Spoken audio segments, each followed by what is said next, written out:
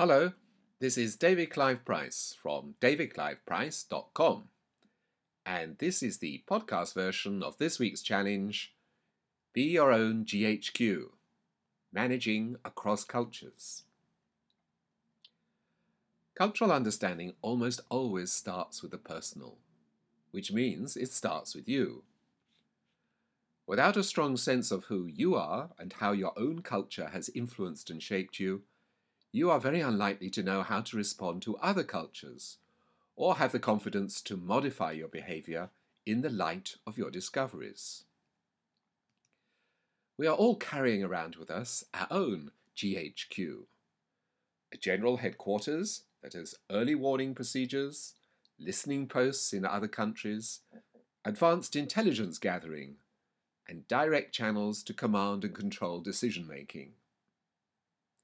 If you want to be an effective player in international or multicultural contexts, you need a highly developed personal GHQ of your own.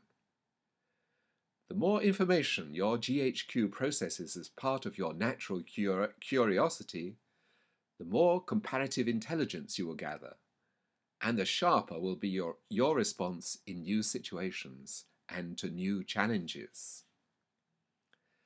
An effective GHQ begins with a strong sense of yourself and how your own culture has influenced the way you see things. Only then can you have the confidence to adapt to the people and customs and expectations of a different culture. I have a colleague named James, who saw action in the British Army in the jungles of Malaysia. And when he retired from the army, he was military attaché in various embassies in Southeast Asia. He now works as a procurement specialist for the defence industry. James is fluent in the Bahasa Malay language and has been honoured for his services by the Malaysian government with the title of Dato', the equivalent of Sir. Every time I meet James, I'm really impressed by his knowledge, not only of Southeast Asia in general, but also by his understanding of how business works in that part of the world. He often mentions the importance of preserving face, or honour, in Asia, and quotes as an example the British manufacturer who took months to come to a decision about a military contract with a certain Southeast Asian government. Finally, the directors of the British company attended a banquet with the Malaysian government ministers responsible. And during a speech at the banquet, they abruptly announced they would not be going forward with the contract. When the British executives left the banquet, the government minister came over to James and informed him that his government would never do business with that company again. It was not the refusal of the contract that had upset him. It was the manner in which the news was conveyed. It had caused an unpardonable loss of face. In societies that are more inclined towards the collective, where harmony, personal relationships, and respect are highly valued, such direct and business-only behaviour will not gain you many friends.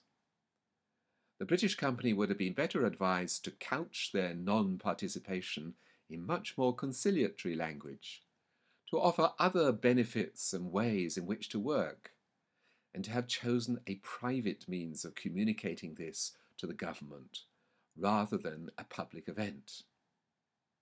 In Asia, if a personal relationship is broken, the entire business and cultural system on which it is based collapses. That company may have developed advanced weaponry, but it lacked the GHQ capabilities, the interpersonal confidence and respect, to sell those weapons effectively. These days, both individuals and organizations have to develop their own GHQ, with at least some grasp of the different business, cultural, and legal systems that exist all around the world. In addition, they should have some knowledge of differences in interpersonal values, such as religious beliefs, traditions, and social etiquette. They should get a feeling for how language plays a part, both verbally and non-verbally, in different cultures. And they should allow themselves to be led and to have genuine curiosity. Only then can they hope to successfully manage people and relationships across cultures. This is an extract from my new book, Bamboo Strong: Cultural Intelligence Secrets to Succeed in the New Global Economy. And to find out more about using cultural intelligence to succeed in global business, visit www.davidcliveprice.com or email info@davidcliveprice.com. And if you found this helpful, please get the word out by sharing on any social media buttons you can see. And until the next time, happy listening.